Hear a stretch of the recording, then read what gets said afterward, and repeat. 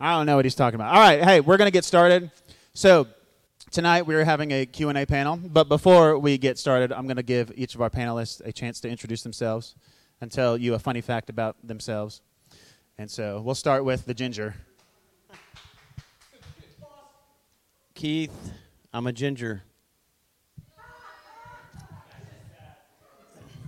My name is Brad Aldridge, and I'm bald.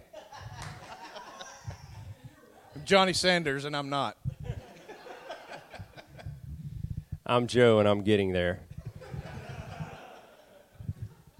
All right, so like I said, and y'all know me, I'm Drew. So we're having a Q&A panel, a chance. Typically, we do these so that y'all have a chance to ask some questions. You know, I know that all of you are pretty regular here on Wednesday evenings, even on Sunday mornings as well.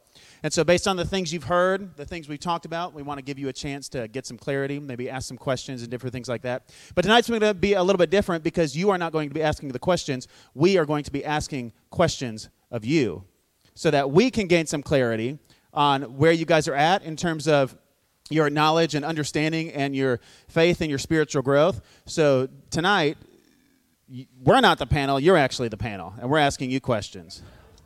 Yeah, hey, the seat's still open for you, come on.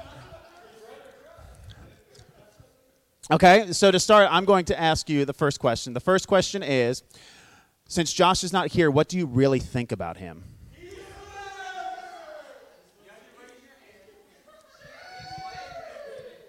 I'm totally kidding. The first question that I'm going to ask, right, because we just had a great 2-week series on the atonement, I want someone to define what the atonement is for me. It should be fresh on your brains.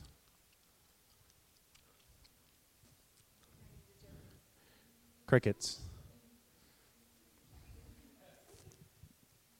All right, who's going to be brave enough to take a stab at it? Y'all are making Joe feel real bad.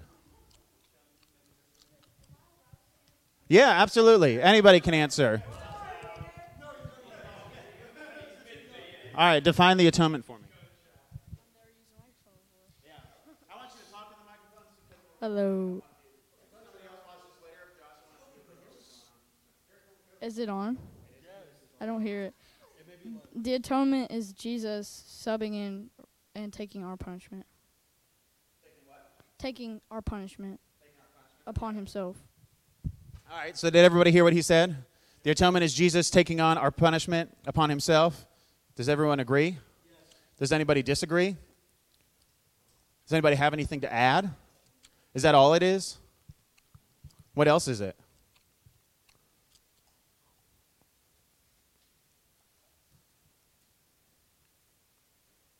Crickets. Oh, come on, somebody. Anybody care to elaborate?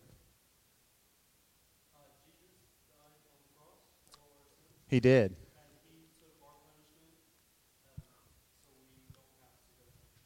That's right. Why would we have to go to hell? So? Why? Why is sin bad? So? Yeah, well, so what? Why does that matter? So?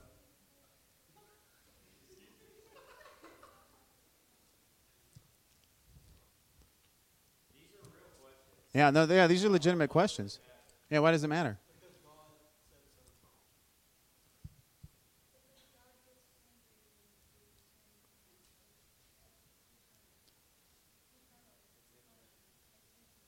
So? Why does he get mad? That's kind of lame. Because he told us not to. So that's it? So if I tell you not to, can I cast you into hell for not? Says who? True.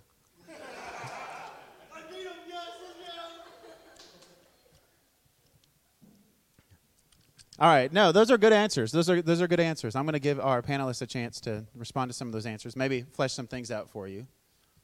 Joe?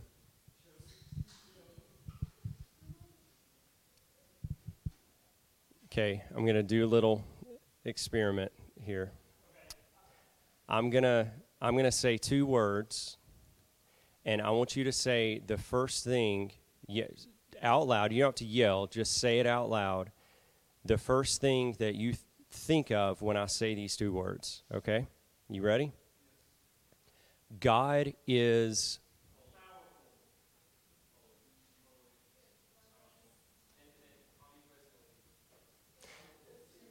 Okay, they're actually kind of like, there's a lot of good answers, but the one that I'm really looking for is what several of you hit on. He's holy. Above all, God is holy, holy, holy. And that's why it matters what his law says. But can anybody tell me what holy means? Set apart from. Okay, he's separate. He's set apart from who? From us. From what else? But he's set apart from what else? Everything. He is creator. Drew, a while back, covered this very well, and I think Josh did as well, that there's basically 2 categories. There is God, and then everything that is not God. And he is the only thing in the category that is God. So that's why it matters the law he gives us, but not only the law that he gives us, but who he is. His character is the most important thing in this world. His love, his mercy, his justice, his wrath, his righteousness. We read a few weeks ago that he is a righteous judge. And so that's why it matters, is because God is of infinite value, infinite worth, infinite glory. He's holy, holy, holy. He is set apart. So that's why it matters when somebody asks you, like, why does it matter? Like, who is God? Why does it matter if I sin? Who cares what his law is? It's because he's holy, holy, holy. So I'll say that, and I'll let Brad. Along those lines, can you, as a believer, if asked, articulate what the gospel is? If someone, in your own words, as brief or as elaborate as you would like, could you, if asked, what is the gospel according to Scripture?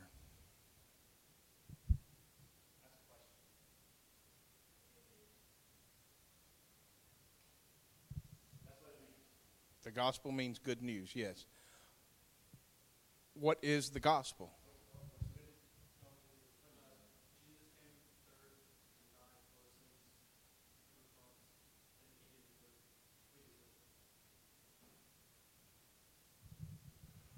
Okay. Yeah.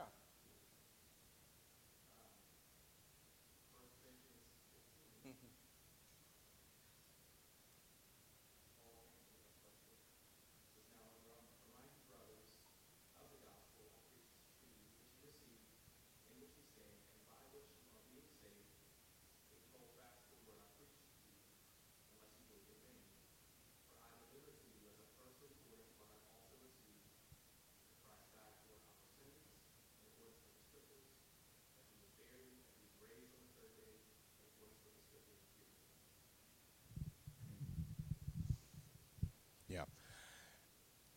If you were asked to articulate the gospel, it goes along the lines of the atonement. And what is it necessary for? Well, it's necessary for salvation, correct? But a lot of your answers rightly were that Christ died and he was the sacrifice. He took the punishment for our sin. But when were we sinners? I mean, was that punishment necessary because we sinned? Or was it necessary because we were born that way? Born that way, yeah. So if someone asks, why does it matter about this Jesus and this gospel? You believe that, but it's old, it's antiquated. We're advanced in the 20th century now. We don't need the 21st century. We don't need these things. Why do why is it still relevant? Why is this still, as Aiden said, the good news? What makes it good?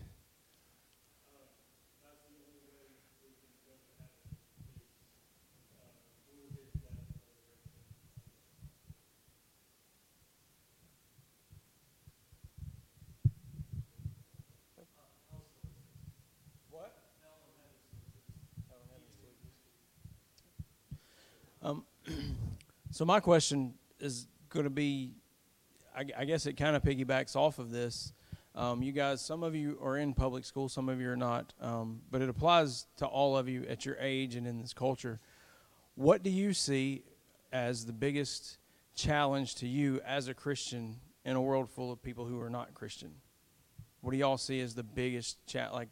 And be very specific.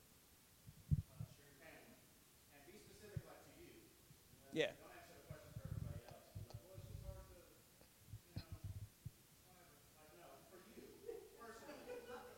What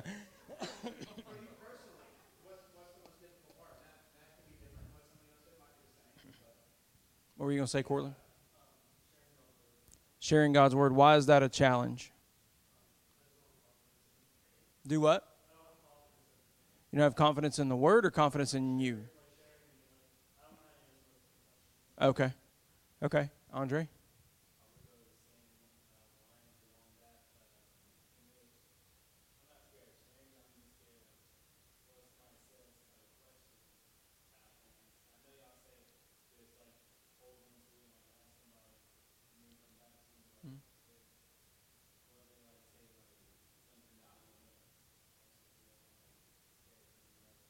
Okay.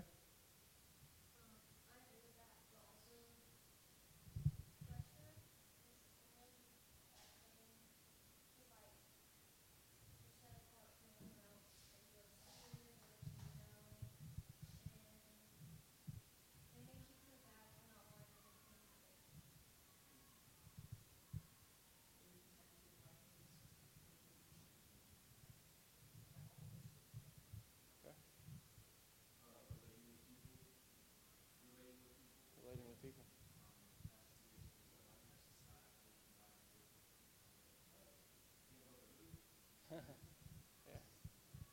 Those are all good answers, and I want to be just as transparent as I can with you guys. A lot of the times when we adults don't share the gospel, a lot of times it is because of the same. Well, for me, I can't speak for everybody, but I know early on, especially, it was hard for me because, I'm sharing this good news, but I can't answer the next question. That next question is coming, especially if you're dealing with somebody who's fairly smart. I've told y'all in Sunday school a few examples of people that I've encountered who were atheists, and these guys are just super intelligent. And I wouldn't say I ever backed down from talking to them about it because I'm pretty strong in my faith. But there did come a point in one discussion where I was like, I don't know. I'm gonna have to come back to you on that. And they were like, well, if you don't know, then why should I believe it? Well, if you don't know it well enough, if you don't love it well enough to know it, that's why we encourage you guys to stay in your Bibles, be in church, listen to sermons. I know. Oh, that's for old people to listen to sermons all day. It's really not. You had 2 students in Sunday school Sunday who listened to sermons all day while they do other things. You can do it. And that's how you equip yourself. That's how you gain that confidence that you guys are talking about, is by knowing it. I've told y'all several times in Sunday school, know what you believe, because the person who's talking to you about it is going to know what you believe if they're smart. And both of my encounters that I've shared with y'all multiple times are with people who knew what the Bible said. They didn't know it in their heart, but they knew it in their head. And that's a challenge, and that's a real challenge. So, don't feel like you're alone in that, because there's going to be someone, the next person I witness to or talk to about Christ may ask me a question I can't answer tomorrow. It happens, but don't let that, the encouragement there is don't let that discourage you. You've got a church full of people and you have every one of our phone numbers. You can call and you can text, and if I don't know it, I'll get with Mr. Pratt. We'll find somebody who can answer the question. That's not to say, well, if you didn't witness to somebody every single day, you're failing. But don't let that be your drawback. All good answers, though. I mean, you guys, especially in public school, I would imagine you face a lot more pressure and temptation as well.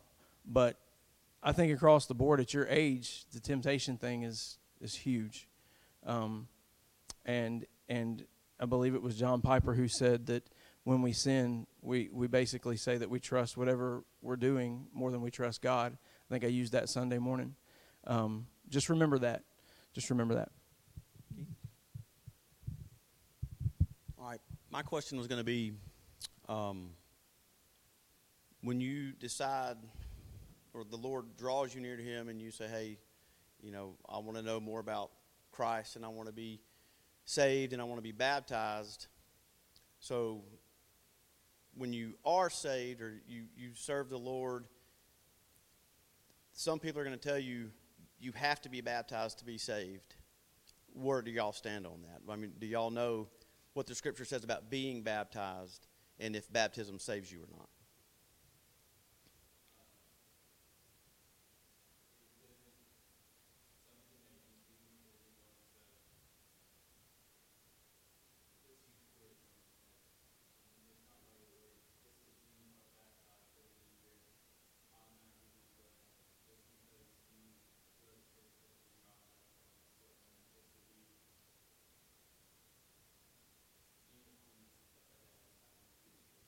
Well, what are we saved? What are we saved by?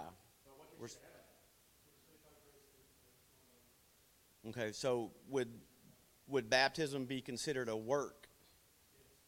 Okay, so does that save you?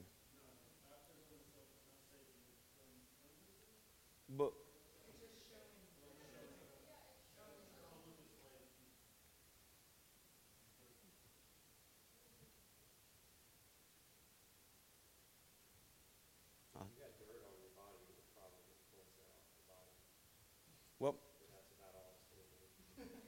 well, I've had friends that have actually been baptized, and then come later on in life, they come up to me and say, "Hey, I was baptized when I was 8 years old, but I had no idea what it meant.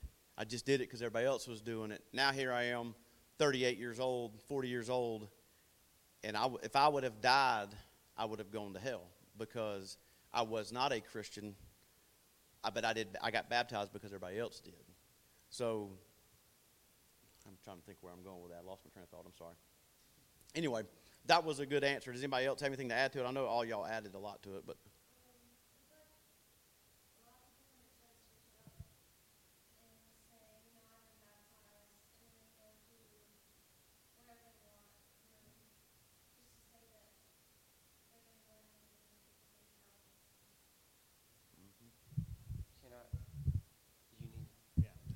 I do have a quick question. So if baptism doesn't save you, is it necessary?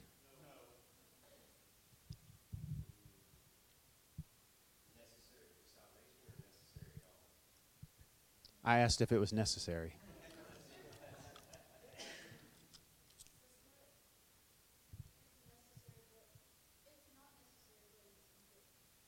Not necessary, but important. Anybody agree? Anybody disagree?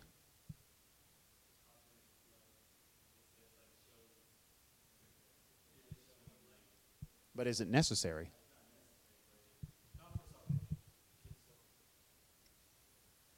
Not necessary for salvation. But is it necessary? Just necessary. So here's my question, right? We all agree baptism doesn't save you, right? So we'd all agree it's not necessary for salvation, right? It's not as though you're saved, but not yet because you haven't been baptized, right? That's not how it works. But my question is that I had a way of wording this that made more sense, and I lost it. There you go. Are we commanded to be baptized? I appreciate your answer. Right. Well, that's a good question. Yeah, that's an interesting theological discussion right there. But so my question is like Bethany said, are we commanded to be baptized? So then it is necessary. Do y'all understand that distinction? Right? So here's the way I was going to word it, right? I was going to say baptism is not necessary for salvation, but can you be a Christian and not get baptized?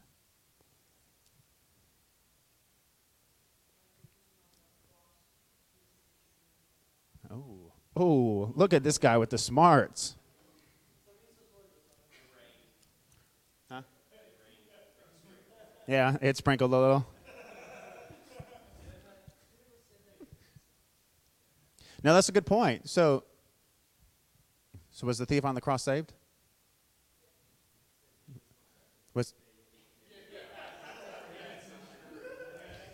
But was he baptized? He wasn't. But are we commanded to be baptized? What you going to say?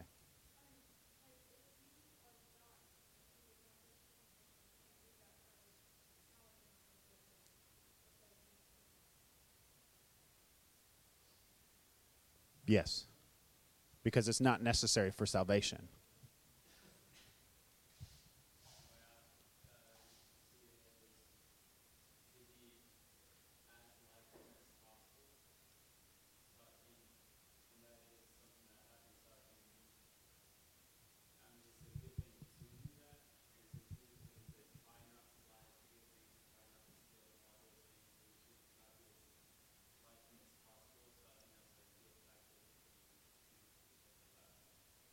Yeah, so it's not just that we're commanded to, but we're also commanded to be like Jesus, and Jesus was baptized.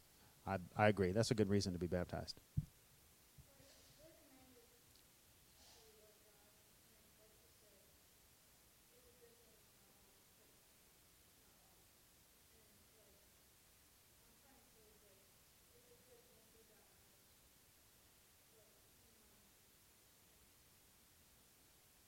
Yeah. So, I'm asking the question in a difficult way because I want y'all to think about it, right? And I appreciate y'all giving answers and kind of processing out loud, right? Because it's good to do those things. So we agree it's not necessary for salvation, but we're commanded to do it, so it's necessary. But we don't look to our baptism for salvation, right? There are denominations that do. There are denominations that say if you have not been baptized, you are not saved. There are some denominations that say if you are not baptized in our denomination, you're not saved. So even if you're baptized somewhere else, you've got to be baptized by us, or you're not saved. Right? But we recognize that it's not necessary for salvation, right? Because who accomplishes salvation? Right. Did you do anything did you contribute to that at all? I think it was Edwards, right, who said our only contribution to salvation was the sin that made it necessary. Are y'all tracking with that? So it's not necessary for salvation, but it's necessary because God commands we do it. But we don't put our hope for salvation in baptism. Does that make sense?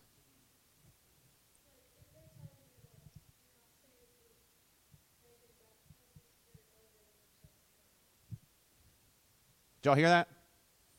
Y'all agree? You should. He's correct. All right, so my question for you guys is actually a real life situation for me at work right now. And I'm going to give you the situation and then give you a couple of things to answer, and then what would your approach be? So the situation is I work with this guy. I hope he's not listening. He goes to church every week. He professes to be a believer in Jesus Christ. He believes himself to be saved. He believes himself to be a Christian. He believes that Jesus Christ is the only way to the Father. He believes he's a sinner. He also for as long as I've known him, several years now, has been living with a woman that is not his wife, and he has 2 children by her. So my question is, should I assume that this man is a born-again believer, and what should my approach to him be?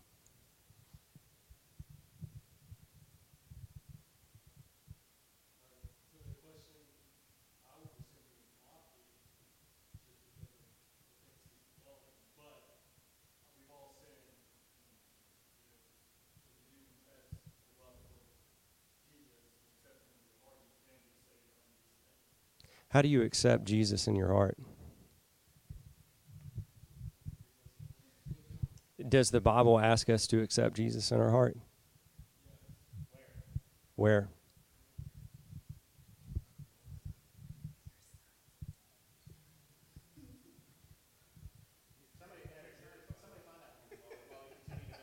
Well, and also if I forgot to say this, if you can give me from Scripture, like I don't want opinions, if you can show me from Scripture, what would a measurement be for me to look at this man and not me decide his eternal destiny, but for me to warn him, for me to, from Scripture, say, I think you need to heed this warning. I know you say you believe this, but your life is saying this.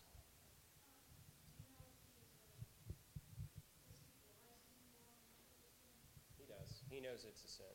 Has been baptized. He gets baptized every week, so he's cleansed every week from it. Yeah.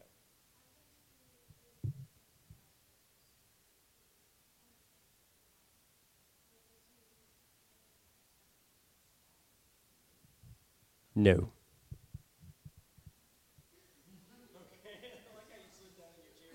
He has 2 children by this woman. I don't have to explain to you how they got here, but yeah, like he was going to church full bore. I'm a believer. I'm all this, and he's living. I'll give you a key word. He is practicing a lifestyle of sin in this way. Those are key words, if you know the passages I'm thinking about. Andre, anybody?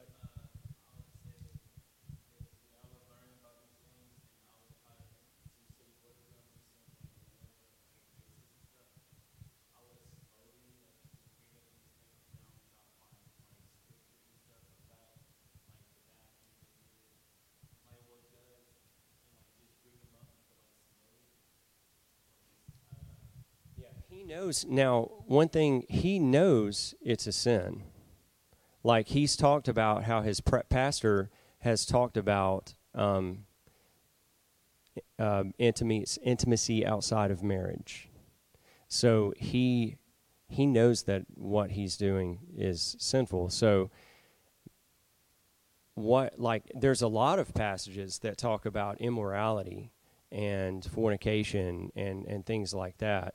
But what passages would speak to this situation? Like, he's like, yeah, I'm fine with this over here. You know, I'm a believer. He fully believes he's going to heaven. So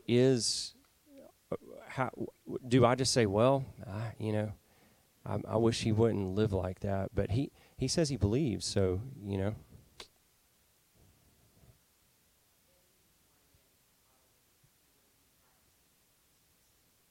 Okay, if he was born again, he probably wouldn't be practicing those things. Can anybody give me any scripture like? Romans 6. What shall we say then? Are we to continue in sin that grace may abound? By no means. Is he repentant at all? Well, what is repentance, Keith? Yeah. I'm gonna read this, and y'all tell me. This is 1 John, and I'm going to tell you what. there are a lot of pastors that will stand before the Lord and give an account for how they have not shared this with their flock, and they have allowed men to be comfortable as they're running towards the pit of hell. Let's see. Whoever says, I know him, saying, I know Jesus. Yeah, I know the Lord. Whoever says, I know him, but does not keep his commandments is a liar, and the truth is not in him. But whoever keeps his word, in him truly the love of God is perfected. By this we may know that we are in him. Whoever says he abides in him ought to walk in the same way which he walked. He goes on and says, whoever says he is in the light and hates his brother is still in darkness. Whoever loves his brother and abides in the light, and in him there is no cause for stumbling. He goes on, and what I want you to see is this. Let me see, I'm going to skip down to 3. There we go. Yeah. Okay, everyone who makes a practice of sinning also practices lawlessness. Sin is lawlessness. You know that he appeared, he being Jesus, in order to take away sins, and in him there is no sin. No one who abides in him keeps on sinning. No one who keeps on sinning has either seen him or known him. Now, and he goes on just in this circle. Whoever makes a practice of sinning is of the devil. No one, this is what John pretty much referenced, I think, without knowing, or Jonathan referenced. No one born of God makes a practice of sinning. And that's what Jonathan said. If he's truly born again, he's not going to make a practice of sinning. Now, what does that? You're probably thinking, what practice of sinning? I make a practice of sinning every day. All of us, we sin every day. That word practice means an unbroken habitual lifestyle. Like, it's sin, and repentance is turning from that sin, forsaking it, turning to Christ. So no, there's not repentance. You can say, well, I feel bad about that sin. Well, okay, you feel bad about it, so you're off the hook because you're repentant. You feel bad about it. That's not what it's talking about. What John is saying, this is not works salvation, and do not get me confused on that. God, from start to finish, salvation is his work. And if he has so worked in someone's life to cause them to be born again, to bring them from slaves of sin to slaves of Christ, from darkness to light, from death to life, he will continue to work in their lives to bring about, like Pastor Tim says all the time, initial repentance and faith begats continued repentance and faith. And so that's what this is talking about. And so I would agree. I don't know, and it's not my place to judge if this person is going to heaven. I'm not going to go up to him and say, you're a sinner, you're going to heaven, or you're going to hell, because you've been in this sin for too long, and I've been watching you. I got my clock, and I marked it on the calendar, and you're going to hell now. No, but his lifestyle, it is a practice of sin. And so, knowing that, what should my action be towards him?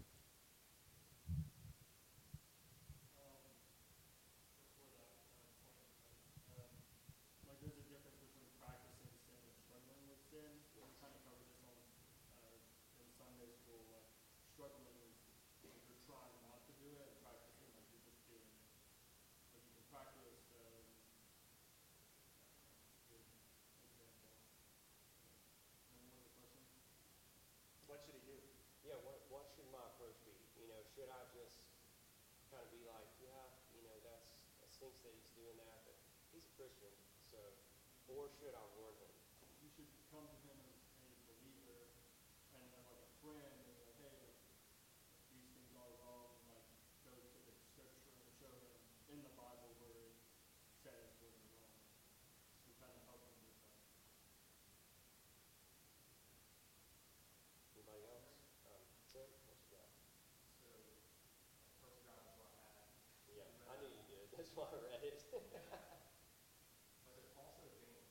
Yep, chapter 2. And it's the only place that I know in the Bible that actually says we're justified by our works. And it uses an example of Abraham. And earlier Paul said we're not justified by our works. And he uses an example of Abraham. So what's going on? The example Paul uses is earlier in Genesis 12. The example James uses is later. James is pointing to salvation having happened and your works following. And in James 2, he says, what good is it, my brothers, if someone says he has faith, which your coworker does, Says he has faith. but does not have works? Can that faith save him? Answer would be no. Right. Are y'all tracking with what they're saying? Like this is a heavy like theological like issue, right? This issue of faith and works, right?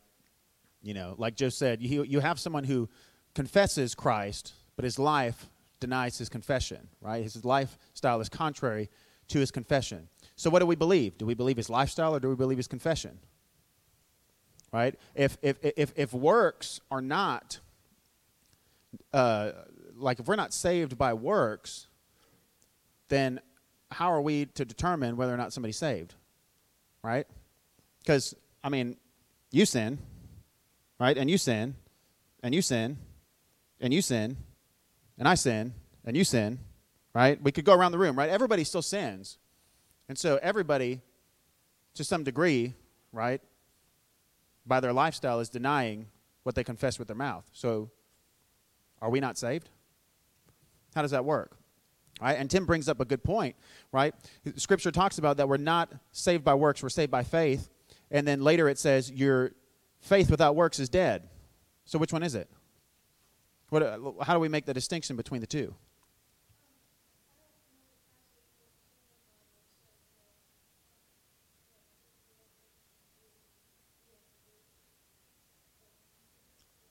Yeah, that's a good point. I can't think of the reference, but Scripture talks about you'll know a tree by its fruits, right? Bad trees bear bad fruits. Good trees bear good fruits. Think about an orange tree, right? What is an orange tree? What kind of fruit does an orange tree have? Oranges. Boom. Now, if I go and I start duct taping apples to the orange tree, does that make it an apple tree? Right? No, because no matter what I do to the outside of it, its DNA, right, its essential nature is going to produce oranges. It's not going to produce apples. Matthew 7, that's that reference that Aiden was talking about. So modifying the outside of the tree doesn't change its DNA, doesn't change what it is. So simply modifying outward behavior, right, simply living right, simply going and getting baptized, simply not lying, simply doing the right thing, doesn't change our essential nature if we're dead in trespasses and sins. But if we have been changed from the inside out, right, if we've been given new hearts, right, we produce good fruit. Right? If you could some way change an orange tree's DNA and make it an apple tree, right, it would quit producing oranges, right? There'd still be oranges there. They'd probably fall off. You might get a rogue orange every now and then. But eventually it would produce apples, right? It would start to produce fruit in accordance with its nature, right? That's the distinction between faith and works. Our works are evidence of our faith, right? We're talking about rather than the cause of our faith. Does that make sense? On that same analogy, you walk up to an apple tree. How do you know it's an apple tree? Yes, because of the fruit. Who made the apple tree an apple tree? God did. Did the tree become an apple tree by bearing apples? No. It became an apple tree because God made it an apple tree. And this is we talk about, it said, no one who is born of God, born again. This is the passage that Jesus was referencing when he was talking to Nicodemus about being born again. You must be born again. Listen to this. This is the change of nature, like I talked about last week and like Drew just talked about, difference between an apple tree and an orange tree. I will give you a new heart, and a new spirit I will put within you, and I will remove the heart of stone from your flesh and give you a heart of flesh. That's a change of your nature. And I will put my spirit within you, and listen to this. I will cause you to bear apples. That's basically what it says. He doesn't say that. He says, I will cause you to walk in my statutes and be careful to obey my rules. I will cause you to do that. Yes, bear fruit in keeping with repentance. He changes you from an orange tree to an apple tree so that you start producing apples. And people look at that and say, God must have made that into an apple tree. And most people would look at that and say, that person made themselves into an apple tree. But that's not the case. An apple tree cannot change itself to an orange tree, and an orange tree cannot change itself to an apple tree. They bear fruit according to their nature. And it is God who has to change that nature. So when I see someone and they say, I think I'm an apple tree, but bro, you got a bunch of oranges.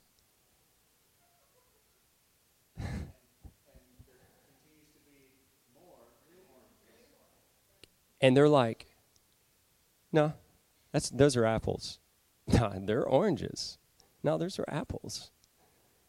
You see what I'm saying? And that's what John's saying. He's like, if somebody says that, it's what James is saying. If somebody says they know him, but their lifestyle denies that, and there's a distinction there, like we've all been talking about. We are all still sinners, and we still sin every day.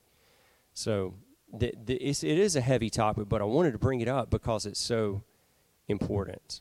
So important. Andre, what you got?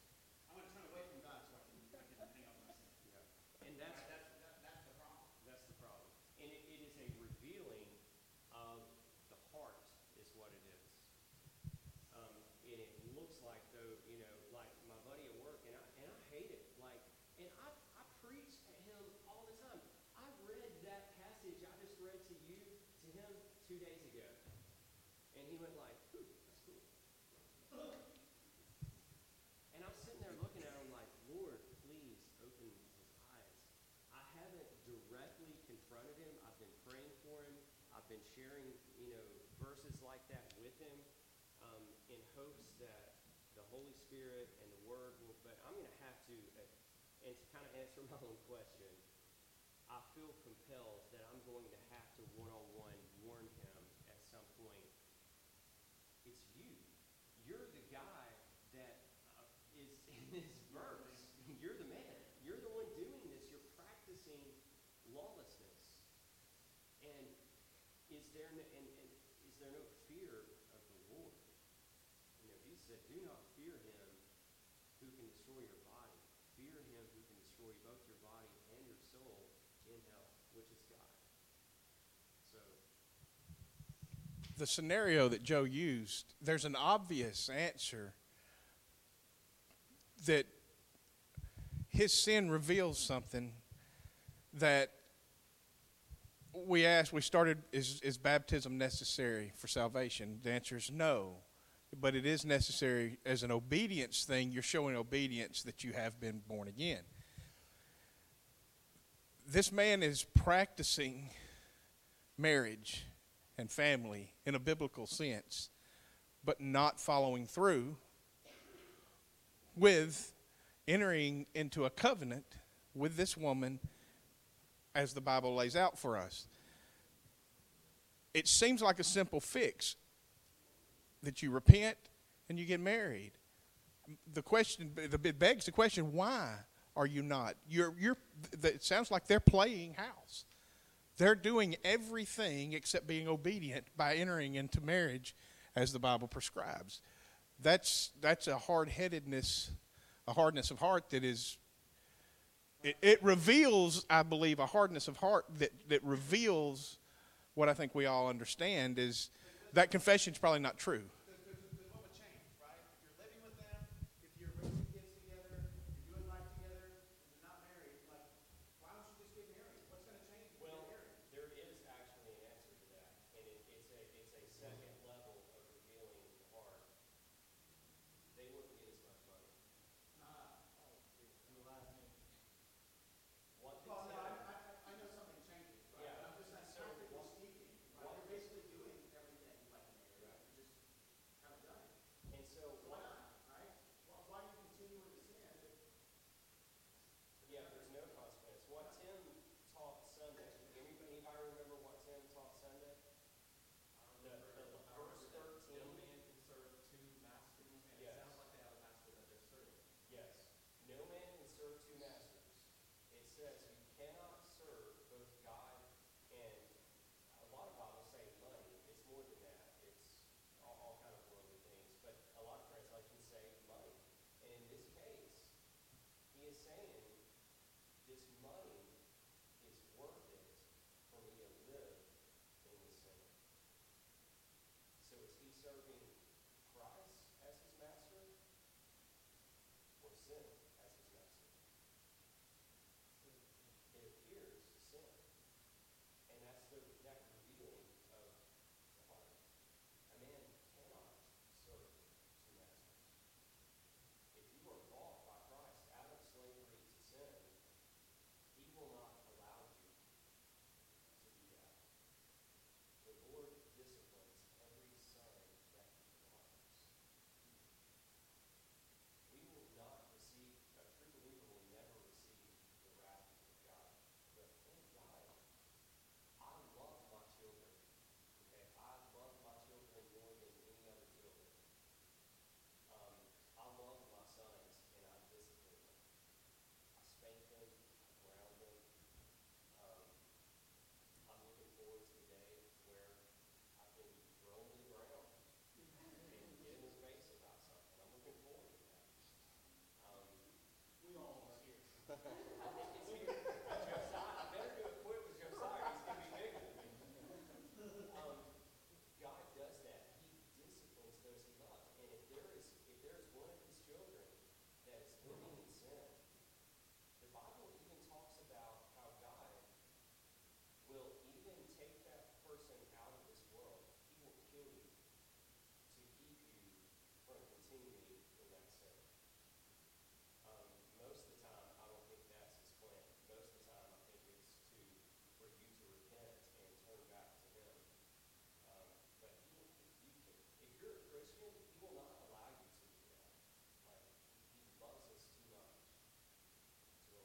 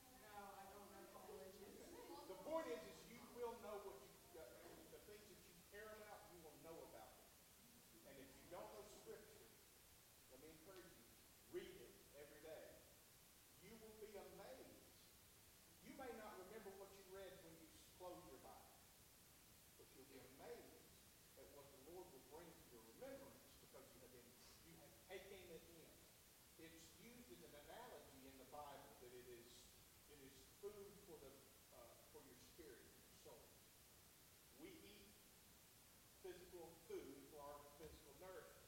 You must take in the Word of God to nourish your spiritual body.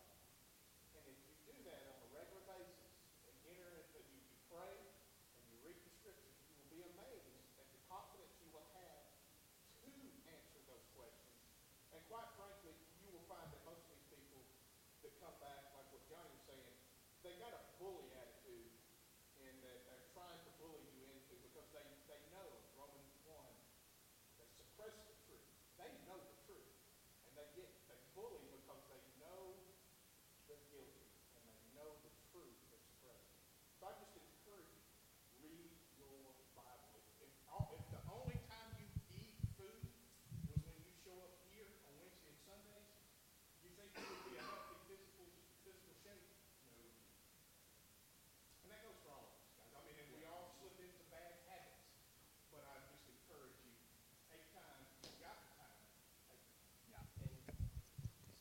Go ahead. Real quick, piggybacking on that, absolutely read your Bibles. Also, all of us would love nothing more than for you to come to us asking questions about everything we're talking about tonight, questions in your life, questions about the Bible. Me and Andre, in the last 2 weeks, have probably talked for 2 hours. Like an hour and a half, at least out in the parking lot, and then in here, probably an hour and a half, all about salvation, going deeper into that, talking about, in the parking lot, we're talking about creation, the flood, and I mean, just, the whole gamut, and my heart rejoices in that. I love nothing better than to talk about Jesus and the Word of God and share that with you guys. So Andre, I really enjoyed it. I hope we have a ton more of those. And all you other guys, a lot of y'all some of y'all have believing parents that love the Lord and know the Word. Talk with them about it. Ask questions about it. If some of you don't, I would love nothing more than to talk to you about it. And pretty much, if you want anybody's phone number, you can just ask. And you can call us. You can text us.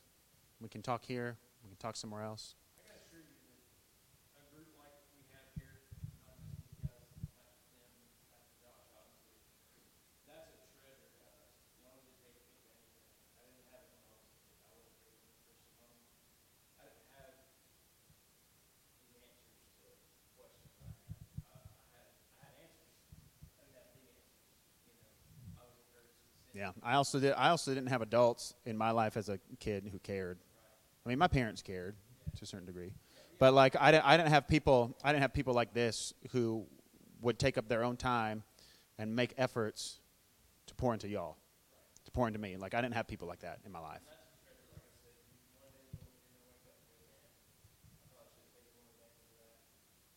Yeah. Yeah, so not to cut it short, because I'm sure we could continue to talk about a lot of stuff. I don't know about y'all, but I've really enjoyed our time. I'm very encouraged. A lot of you had a lot of very good things to say.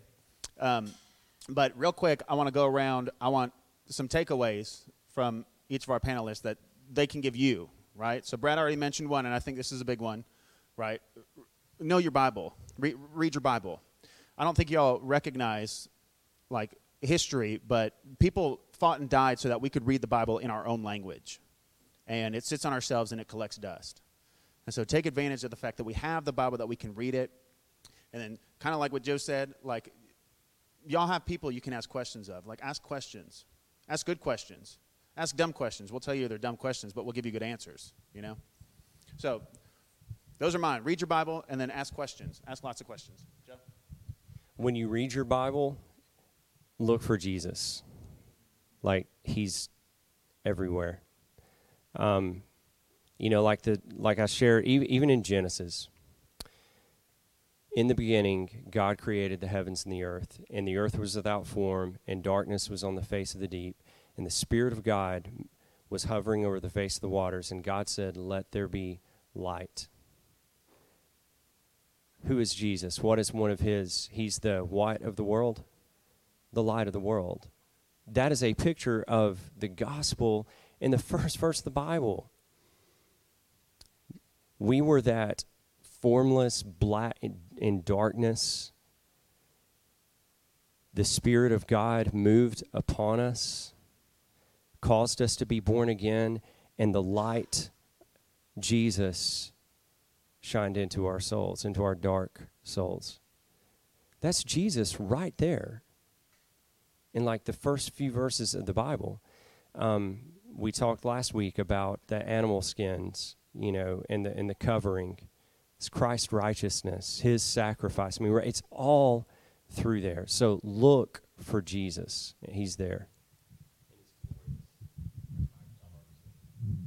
I'd say mine is kind of, I don't want to sound like a cliche, but don't, piggybacking off of my question and the answers I got, or we got, don't be afraid to be different, or don't be afraid to be weird because of Christ. I know that sounds like something that should be on a T-shirt in Lifeway, but it's true. Don't be afraid of it, because like Joe I think shared the scripture about not fearing man. Don't fear not being popular. Don't fear not being what these people in the world who are not believers think you should be. Be what God, seek to be what God tells you to be. Okay? And don't be afraid to, you know, not go to that party, or not not do something that maybe a boyfriend or girlfriend's asking you to do. Don't be afraid to not do those things. Along those lines, just be encouraged that people are watching you. They do notice that you are different, even though they may give you a hard time right now. They are watching you. So you are an example right now, even though you may not feel like one, or you've like I heard some of y'all say that there's pressure to do things that you shouldn't do. Just an example, I had people come up to me after we graduated in high school and say, "You don't know this, you know, we kind of gave you a hard time, but we were watching." And this as an encouragement, they are watching you, and, you know, they're going to, some of them even come to you and, you know, that you're the only light that they see, you know, that you're the only example of Jesus that they see, and they do notice. So just be encouraged that what y'all do matters. Okay.